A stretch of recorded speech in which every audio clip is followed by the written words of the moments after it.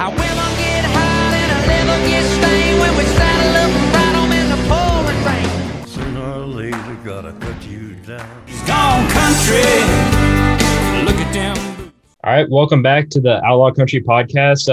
I'm Cole, and unfortunately this week Ben is not going to be joining us, but we actually have a guest with us, David Adam Burns, and so it's great to have you, man. Hey, good to be here, man. Thanks for having me. Yeah, so I guess we'll just start off with like the big thing. So we know that you just recently released your latest album, Neon Town. Can you tell us a little bit about it and how it came to be? Yeah, man. We started recording this thing back in January of 2018, I think.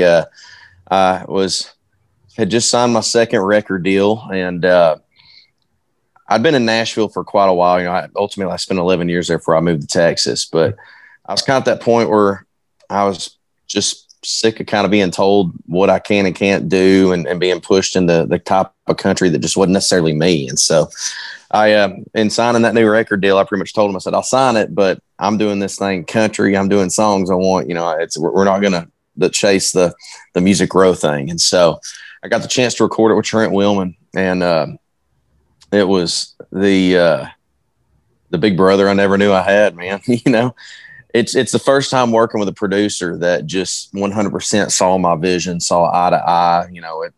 We wanted fiddle, we wanted steel, we wanted great songs. We wanted this thing to be 100% country from start to finish. No loops, no drum tracks, none of the stuff that Nashville was kind of forcing down our throats at the time. And so, a lot of these songs, I shouldn't say a lot, but some of these songs are as much as 10 years old. It's a lot of the stuff that I had written that was quote unquote too country, at the time. And so, like Signs, I Can Give You One, both of those songs are in that realm. And so, we picked songs and we got in the studio, and man, there was just a magic the day we had our sessions to record it.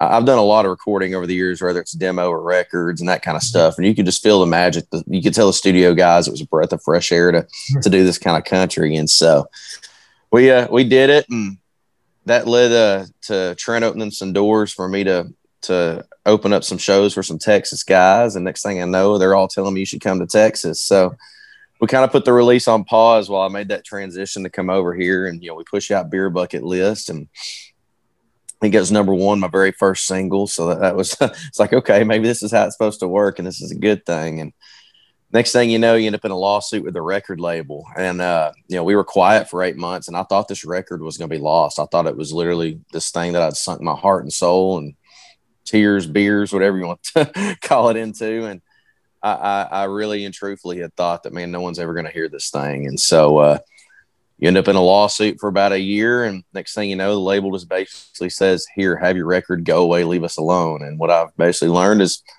I'm stubborn, and if you're stubborn long enough, it works. But we released a few singles, and, we've had a lot of battles between COVID and just all these other things trying to get this thing out. But it's just, I think I got a little sidetracked on answering your question, but ultimately this is the first project that I feel like is 100% me from start to finish, just content, material, sounds. It's just, I think I found myself telling people this week, it's country music the way I want to hear it. So I just hope other people like it too. You mentioned the song Signs. I think that's one of my favorites off your album. I was listening to it right before we got on this call. And did you say you wrote that a while ago then? I did. Man, how long ago was I remember our buddy had just signed a publishing deal over at Universal, and that's basically the mother label that owns where George Strait's at. And so we were trying to see if we could slide in and get a George Strait cut last minute. In fact, that's why we put was it not 80 miles? No, I got to sing it. I can't remember the lyrics. I ain't singing it, but the 80 miles to Dallas, we were trying to see if we can get a George Strait cut with it. But yeah, I want to say we wrote that as long ago as it may not have been 10 years, but man, I think it might have been like 2012 or something like that. I think that's one of my favorites off your new record, and I really enjoy that one. Yeah, I appreciate it. I'll be honest, it's my favorite one on this record, and it's one of my favorite songs I've ever written in general. I'm so glad that it finally found a home on a project, and it dang sure will be one of our singles for this thing's over with. Awesome. You mentioned kind of releasing some of like the singles during the pandemic time. Were you kind of nervous about that? Like releasing it during that time period or no? It was weird. So, I Can Give You One goes number one literally like the week before everything shuts down. Mhm. And so we had already lost momentum at radio once because we didn't release something right after, Right. the one single hit. So I wasn't so nervous about releasing a single. I was nervous about the money it took to spend to release the single. But it turned out, I think it was a big, huge blessing in disguise. Being able to have something to brag about right as the world's kind of panicking, and then something just to push. I mean, in all honesty, it was something to do. I'm still making radio calls while I'm sitting here on this couch right here and bored out of my mind. And it just, it was the closest thing to touring and sanity and stability, I guess, that, I had to do during the whole 2 months that everything was completely shut down. So it was scary, but it was worth it. So I'm glad we did it. Yeah, absolutely. So I don't know if you have listened to any of our podcasts, but we recently interviewed Hayden Haddock, and we talked to him, and he talked to us about like how much of an influence Trent Wilmont's been for him. Can you kind of tell us like how he's helped you as an artist and what he's done for you? Man, Trent helped me in ways that I don't even think he knows he did. But part of it was that validation of I could do country music and not second guess. I mean, after my first record deal fell apart, I found myself, I was trying to be a songwriter as well as an artist. And the best way to get your stuff going is to get cuts as a writer. Mm-hmm. That unfortunately forced me to write some of that bro stuff and all that junk that I absolutely despised. And so I think the main thing with Trent was he helped. I keep using the term unbrainwash myself.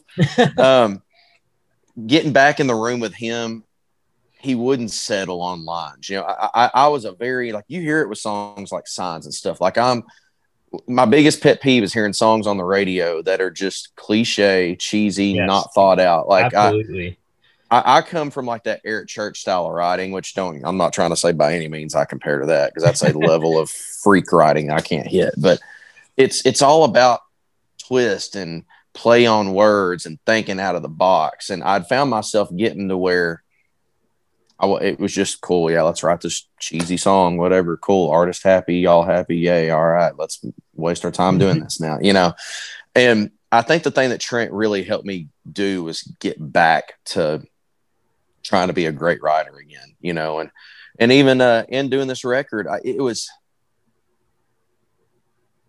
don't want to take credit away from Trent when I say this. I think I could have produced this record on my own, but having that person there that validated, I remember going like, can we put fiddle there? Absolutely. Fiddle should be there. This steel guitar, right? Absolutely. Having that guy in my corner, making me remember it's okay to do country music and do real country music. That was a huge part of it. But I think where Trent the most, like In My Arms is a song that would not have been there had not been Trent. When I first started trying to get back to my roots, Nashville wasn't doing traditional. So what our idea was, well, let's make party traditional. So, I was doing songs like Alcoholiday and all that stuff. And everything in mine was just party, breakup, fun, party, breakup, And I'll never forget, we're picking songs out and listening, and Trent just stops and goes, I bet you got a lot of dudes at your shows. And I was like, what the hell is that supposed to mean? He said, there is no like meaningful love songs in this, bro. And we literally stopped right there trying to pick songs and just went out on his porch and wrote that song. That's awesome. And so it's stuff like that where he challenged me to step out of the comfort zone when it came to being a writer and stuff like that too. But I mean, and then I guess the ultimate thing of Trent was just that introduction to Texas. I had known about Texas. I really had thought about maybe coming to Texas, but I didn't know where to start. I didn't know what to do. And, we got done writing that record. I'm sorry, not writing it, recording the record. And he made a phone call to get me on an opening slot with Cody Johnson. And next thing I know, the next 2 months, I'm just opening up for different Texas guys. And, every single night getting told, man, you ought to come to Texas. And so, long story short, not having Trent to open that door, I don't know that I'd be in Texas, and we dang sure wouldn't be having this release doing what it's doing. So he's helped me in a lot of ways, and more ways than he realizes, I'm sure. You mentioned Eric Church. Have you heard any of his new songs that he's released this year? You know, I'm bad about not really listening to new stuff. So I don't know what the latest stuff is. My girlfriend loves them. And so I know she has them on a lot, but I'd be lying if I said if I knew it was like the newest. But I have heard the stick that in a country song thing. And I dig. I love the message. There's parts of it where it's like, I think I'd have taken a few more jabs at them, but I'm glad somebody's calling it out.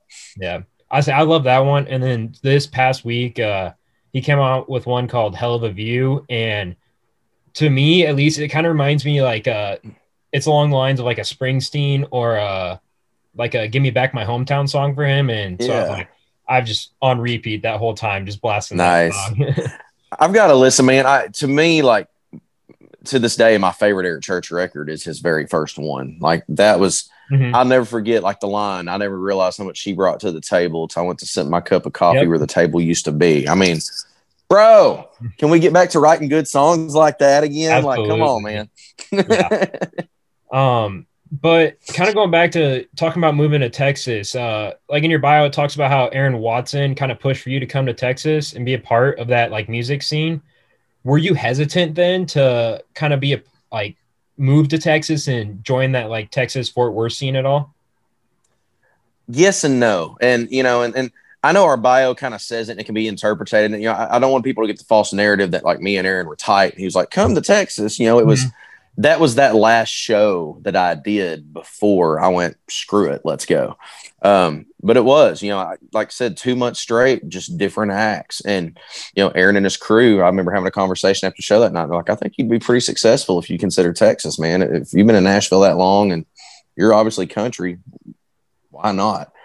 And there was a lot of, I was getting frustrated with the record label because, you know, they had put out a single and promised all this stuff. And once again, single day comes, there's nothing. So I think there was a bit of frustration. I think there was eagerness. I think there was a matter of, I've been here for 11 years. I got to switch it up. So yes, I was scared. Yes, it's all the above. You know, it was just a, hell, why not? Let's try something different and see if this works. So, so I guess kind of going with it, has Texas then been like a bigger influence on your music, do you think? It definitely has. It, you know, like, I mean, all these songs were already written and recorded before I came to Texas. But what I will say is, like, as far as my future goes, like, the main thing that I found in Nashville is, you know, you're writing and the publishers and all that are cramming down your throat that there's a formula. It's got to be this content, this sound, this topic, you know. I mean, you come to Texas, there's no limits. You want to write a song about hookers or something, you can, I mean, I hate using that example, but you couldn't put that on mainstream radio. If I turned a song about a hooker into a publisher, my mom was going to be like, why out of all the things you could have mentioned, why that? I'm so sorry. But for some reason, that's where my brain went. But like, it just, I guess my point is there's no limits in Texas. It's just, you can write about any kind of real life situation there is, and people will actually listen to it. And to me, just getting out of that bubble that I felt like I was stuck in writing wise, I think that's where it's really helped me. Nice. So what do you think's been like hookers? I still cannot believe that was my yo man. It's all right. It's all good. What do you think? I'm a little brain dead after this week. I agree with that one. What do you think's been like your favorite part about Fort Worth, or your favorite attraction down there? Man, you know, as cliche as it is to say, I mean, going down to the stockyards is pretty cool because it reminds me a lot of like Broadway back in the old days of, you know, when I first moved to Nashville. But I still remember that first time I went down there. You know, I had went down and just thought I'd pop in to kind of check the place out. Never ate or nothing, and people just started handing me shots. And so the afternoon kind of got a little fuzzy. And next thing I know, I walked to my truck to go grab T-shirts out to bring back. You know, and all of a sudden I look and there's a whole bunch of steers just walking towards me, and I was like, "This is awesome!" But yeah, just that whole scene. I mean, getting to go to Billy Bob's finally, and like, you know, I hadn't played there, but I got together for the awards. Just seeing all these Texas iconic things that you've heard about forever. You know, I know I'm steering away from just Fort Worth when I say this, but like, to be able to hear about Green Hall all these years, to actually step on that stage and play that, you know, that was one of the things for me. I'm from Arkansas. I'm not from Texas. And so I really wanted to dive in and really understand and see all the stuff. You know, I wanted to see the Blue Bonnets. I wanted to go to San Antonio and experience all that. I wanted to go to Fort Worth and see the stockyards, see Billy Bob's. And to me, that's been more the thing of just the understanding why it's such a proud state and why they look, you know, the genre loves those topics and those things. It's cool stuff. And it makes sense now that I actually get to live it. That's awesome. If you could collaborate with any Texas country artist, like who would it be? Whether it's just writing a song or being able to just get on like a stage and perform with them. Well, I'm going to kind of stretch the limits when I say a Texas artist because they're pretty mainstream, but my hero is George Strait. So it's always right. that answer is always going to be George Strait. Nothing's wrong with that at all. I guess kind of going back to, we kind of talked about like the formula for writing songs in Nashville and like that bro country kind of music. Do you think that's dying and like the traditional sound is coming back, or do you still think that bro country still has a little bit of like pull in the industry? I don't think bro country necessarily even exists. I mean, you're seeing guys like Florida Georgia Line trying to like change what they're doing. What I think it's done is it's gone just 10 times more pop. You know, you're seeing more of the Sam Hunt and that kind of stuff, I think.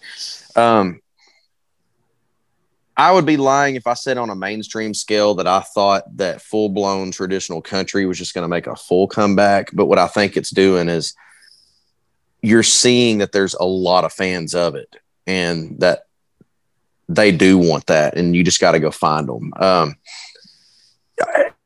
I think the reason I say that comes down to mainstream radio.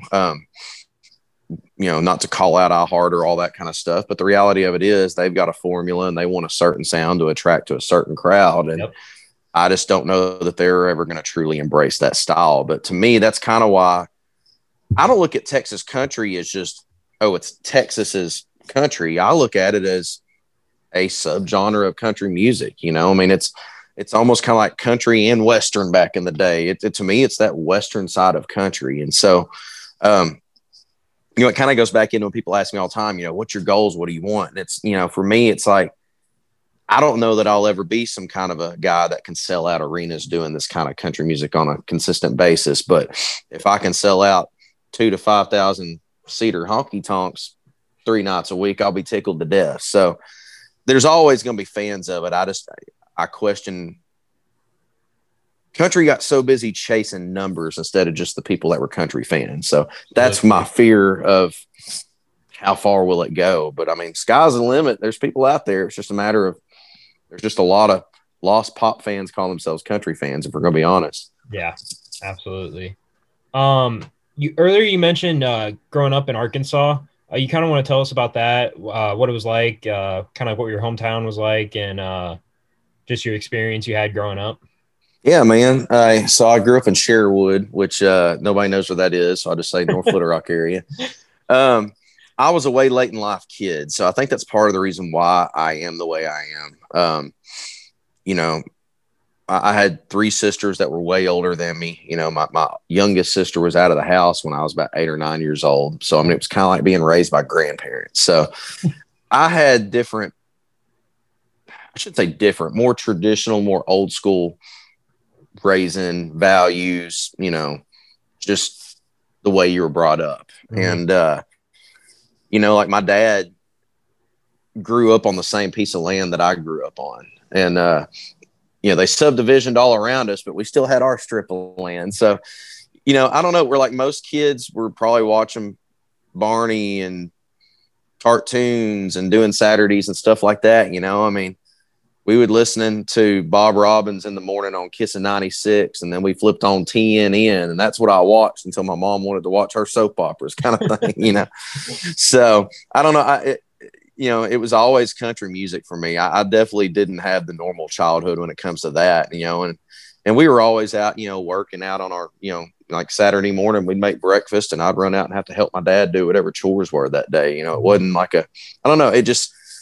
I was raised more kind of old school, I guess. And, you know, it was a very strict house, and it got to where, you know, I got in high school and everybody's going and having parties and doing all this stuff, and I wasn't really allowed to do it. But I think that's a little bit of what drove me to want to go. You know, I was playing bars and clubs junior, maybe my sophomore. I want to say at least junior year of high school. So Okay. that was my getaway and go out and have fun on the weekends. I mean, I was an athlete and scouts, sports. And I would sing. Like my dad would take me to this little group he had on Monday nights, and we'd go to nursing homes all over the Little Rock area every Monday night during the school year. So it just, I don't know, we were always doing something. It seems like there wasn't really ever a night that we weren't somewhere. So were you just doing like shows then, like in the little bars around like the Little Rock area then? yeah, for the most part. I mean, it was kind of just anywhere that would let me.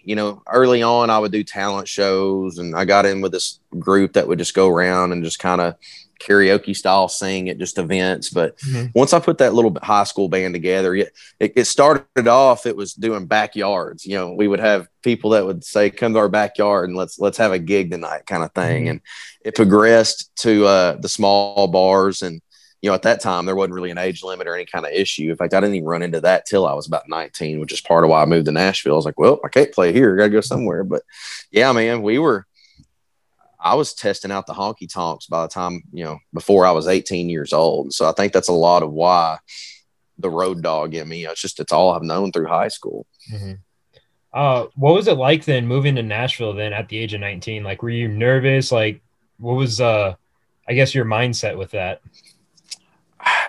It's funny because I try to look back at it, and I'm sure I must have been nervous, but I was so naive, so dumb, and honestly, such just a cocky little turd that I think I'm going to go to Nashville. I know I'm a badass, and they're just going to love me. And the problem was I did, and they did. So it just fed my little green ego. And, you're turning heads because you're 19 years old, and you're not coming to town wanting to do, Jason Aldean and Rascal Flatts and all that stuff that was hot at the time. I'm coming in going, I'm here to sing Merle Haggard and George Strait and carry the torch. And so that turned a lot of heads early on. And so, I mean, I got attention from a lot of the cats that had written the hits in the 90s and stuff. And, I started doing the Broadway thing that first year, with the first month, I was already making a living playing, 4, 5, 6, maybe 7 nights a week in town. And so next thing you know, it's not even a year and I've already got a publishing and record deal. So, I mean, it's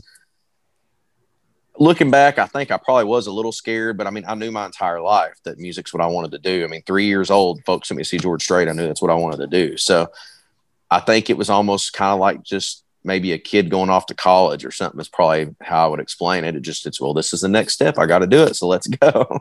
Nice. I guess being an Arkansas native, have you ever thought about doing anything with someone like Ward Davis or Justin Moore? So I have with Ward. We actually both used to write for Better Angels together. And so we used to write quite a bit. We've done some shows. In fact, on my very first record, there's a song called When I'm Done Missing You that me and Ward wrote together. So I love Ward. And Justin's a good buddy. We've done some shows here and there. Like we'll text back and forth. He's always one of them, we need to do something. And I'm like, bro, I'm waiting on you. You're the one that's got the schedule. But man, it really, I'm proud to be from Arkansas, man. And we've got a lot of great country singers. Joe Nichols is a dear friend of mine. Tracy Lawrence is from Arkansas. Johnny Cash is from Arkansas. There's another cat named Heath Sanders that's coming up. I'm damn proud to be from that state and know the good kind of country that we got coming out of it. And, you can kind of see different styles throughout the state. I definitely see more of the Texas influence come from guys like me and Tracy Lawrence. But yeah, man, absolutely. Yeah, I say we in the past we interviewed Justin's manager JR, and that dude, he's amazing. He's a hoot. Yep. Justin, when you hear all those backwoods songs, go, is that for real? Just go drive to Poe in Arkansas. Yes, it's real. Yeah. And then talking about Ward Davis, did you see that he plans on releasing another album here pretty soon? Man, I saw that post today. That made me happy for him, brother. Like I love that. It's like Black Crows and Cats or something like that. I think yeah. I'm excited. Man, I'm just, he's one of them guys that, like, I remember back then, he'd already been in town 10 years and was kind of like freaking out. What do I do next? There was little quotes I'd hear from him, this and that. And he's one of them guys I always listen to. And I was like, this dude is so good. Like, why is nothing happened? And it makes my heart happy to see him having success now, man. Yeah. I say I've been rooting for him for a while now. My cousin Ben and I, we went to Cody Jinks show, and he was one of the openers for it, and he had a phenomenal show. Yeah. And then I think the thing that gets me with Ward too is outside of being an amazing singer and a great songwriter, he's such a good musician. I mean, he's got that level of being a musician that I wish I had. I mean, he's just the dude lives, eat, breathes music, man. Yeah, absolutely. I guess kind of talking about some other artists. So we were actually introduced to your music by our Curtis Grimes. Yeah. Is he someone that has showed you the ropes for being like a Texas country music artist then? Man, so the last couple of years that I lived in Nashville, he had actually moved there for a little bit and he had moved back, but we were kind of writing that whole time and got to be good buddies. And he's another one of them that had always, man, you should think about coming to Texas. And so that's one of the, I remember I moved here and I remember I was sitting at the post office and I don't know why that's what it was. He called me right as I was pulling out of the post office and he goes, "What's up, man?" And I remember my exact words were, "All right, I'm here. Now what?" and he's the one that made the introduction to who is now me and Curtis's manager, Brandon. And, he just pretty much said, he was like, tell him to throw you on any show you want of mine to support. And Curtis single-handedly helped me move faster the scene because had it not been for him, I was doing a lot when I first moved to Tech. I mean, you talk about gut check. You go from tour buses, sometimes playing in arenas, all these sold out shows, all the Nashville big production, to carrying your high school PA that you had to pick up from your mom and dad's and bring to Texas to do a 4-hour show for like $100, Mm-hmm. And so, I was doing that for the first couple of months. And thanks to Curtis, I got to play Green Hall within the first 4 or 5 months of being in Texas, and so Curtis was a huge help because I was able to kind of get out of those 4-hour cover gigs and start going and playing 30 minutes, 60 minutes of just my stuff. And yeah, Curtis single-handedly, I owe that dude a lot. That's awesome. I say we were able to see him this past week perform at the Bucks Bar and Grill here in Venice, Nebraska.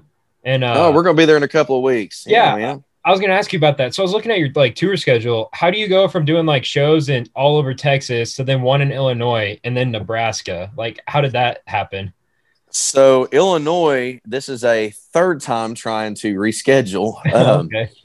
I think I'm trying to remember. I can't remember what the whole ordeal. I know we were supposed to be back there with the album release tour back when we originally were going to do it in May and COVID killed it. And so anyway, this was the rescheduled date. And I remember telling my manager, I was like, "Dude, I'm not going all the way to Illinois for one show. Get us something." And he's like, "Nebraska?" And I was like, "Whatever, good enough." So we, that's the one thing about, since things have opened back up, we've been very fortunate. We've been touring nonstop since May, really. It hasn't been the most conventional touring, and that's kind of the way this is. But it's, since everything went down, we pretty much took the approach that we can sit at home and feel sorry for ourselves, or we can roll up our sleeves and take what's thrown at us. And so, yeah, that route is going to suck. But we are coming, and we are going to have fun and make the best of it. I might be on fumes from caffeine, but we're going to make it work. That's October 24th, correct? I believe so. I know it's the week before Halloween. So okay. I'm just gonna give you a fair warning. You're either gonna have a lot of pissed off people in the audience or a lot of happy people because that's Nebraska's first game that week. Is it? Well, I'm a Razorback fan, so y'all might be having to worry about which one you're gonna get from me too. So I feel you. I say we got Ohio State, so it's gonna be an interesting one. Yeah. Yeah, there's going to be a lot of drinking there that night. Either way. Well, we opened up our season with Georgia, so I feel you, buddy. Yeah, it's going to be a tough one to watch, but hopefully Ben and I will be able to make it out to Bucks for that one because yeah, man, y'all need to. It's been a while since I've been to Nebraska. I think the last time we were there, we did what's it called, the Platte County Fair in Columbus, I think. Yeah, something like that. And that was back. Man, I bet it was every bit of 4 years ago, and I don't think we've been back to Nebraska since. So I'm excited to come back there, man. Have you ever done a show at Bucks before? No, this will be my first time there. Oh, nice. It's a really cool little bar. It's literally out in the middle of nowhere, only bar out there. So love it. It's a unique setting, that's for sure. Love it. That's people all the time ask us. I'm glad you said it, made me think of it, because like it's what inspired Neon Town, the song. Is people all the time like, what's your favorite place to play? And people would expect you to say Chicago, New York, like all these. No, man, I love these middle of nowhere bars that there ain't nothing else to do in that town but wait for Saturday night to come in. And yeah, like that's, I remember the day me and Adam wrote Neon Town. That's what we were talking about, is how much more fun we have in those like dives like that. And so, yeah, dude, I'm stoked. I'm ready to come up there. I just think places like that are so cool, because then you have like the locals that are, that is their thing to do. Like every single weekend they're there at the shows, and they're always the ones that are getting up. They'll dance to just about any song that's playing. Like, they don't care where in the bar they're at. They'll find a spot in there and they'll start just dancing. And it's just 100%. It's such a cool environment. Yeah.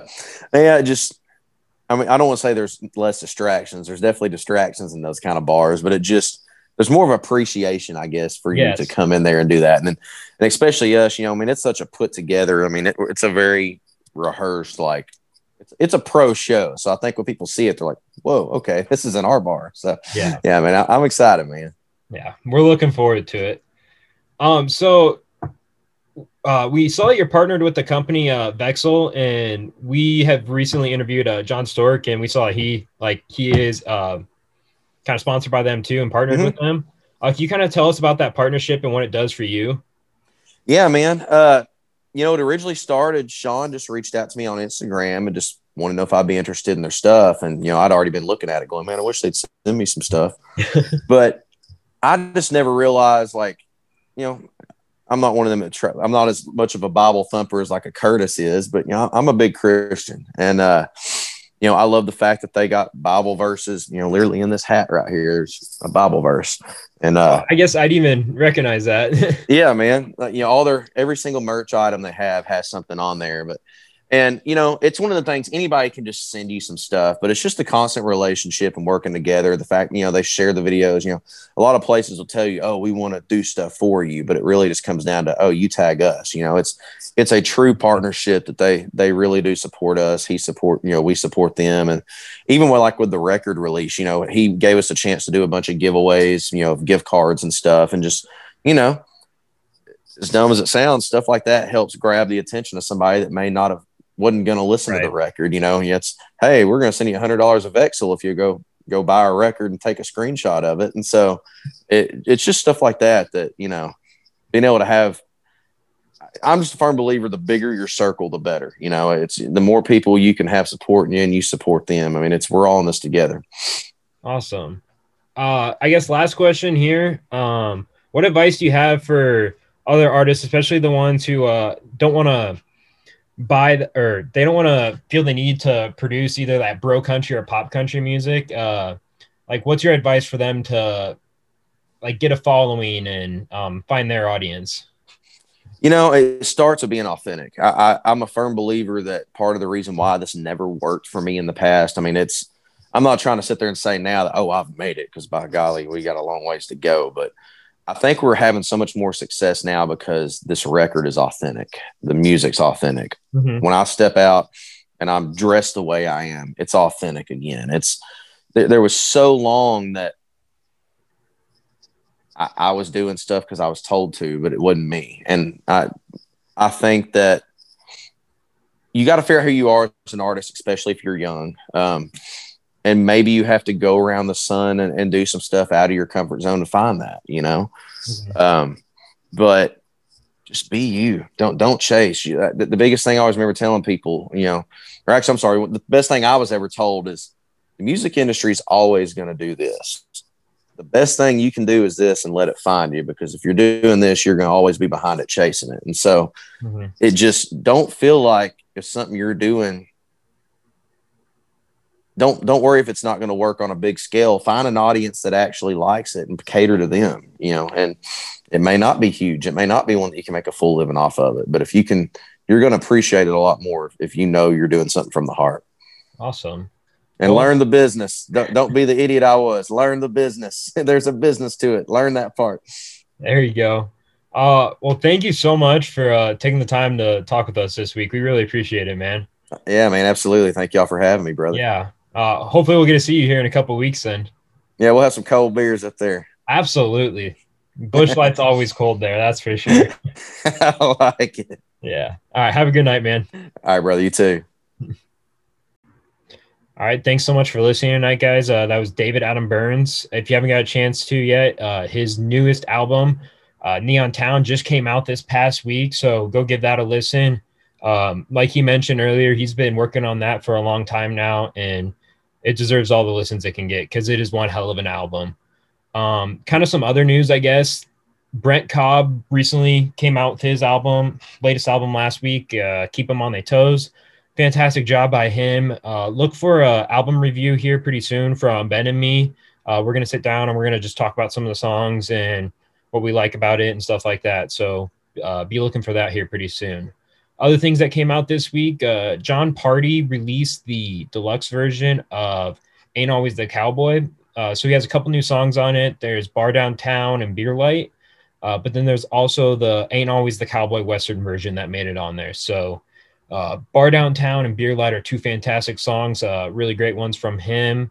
So make sure you go give those ones a listen. Other music, Ray Fulcher came out with Love Ya Son, Go Dogs. That's a fantastic song. Kind of just talking about, it's almost like it's a voicemail left from his dad or someone like that, and just kind of catching up. And at the end, it's just Love Ya Son, Go Dogs. So that's a really cool one that came out from him.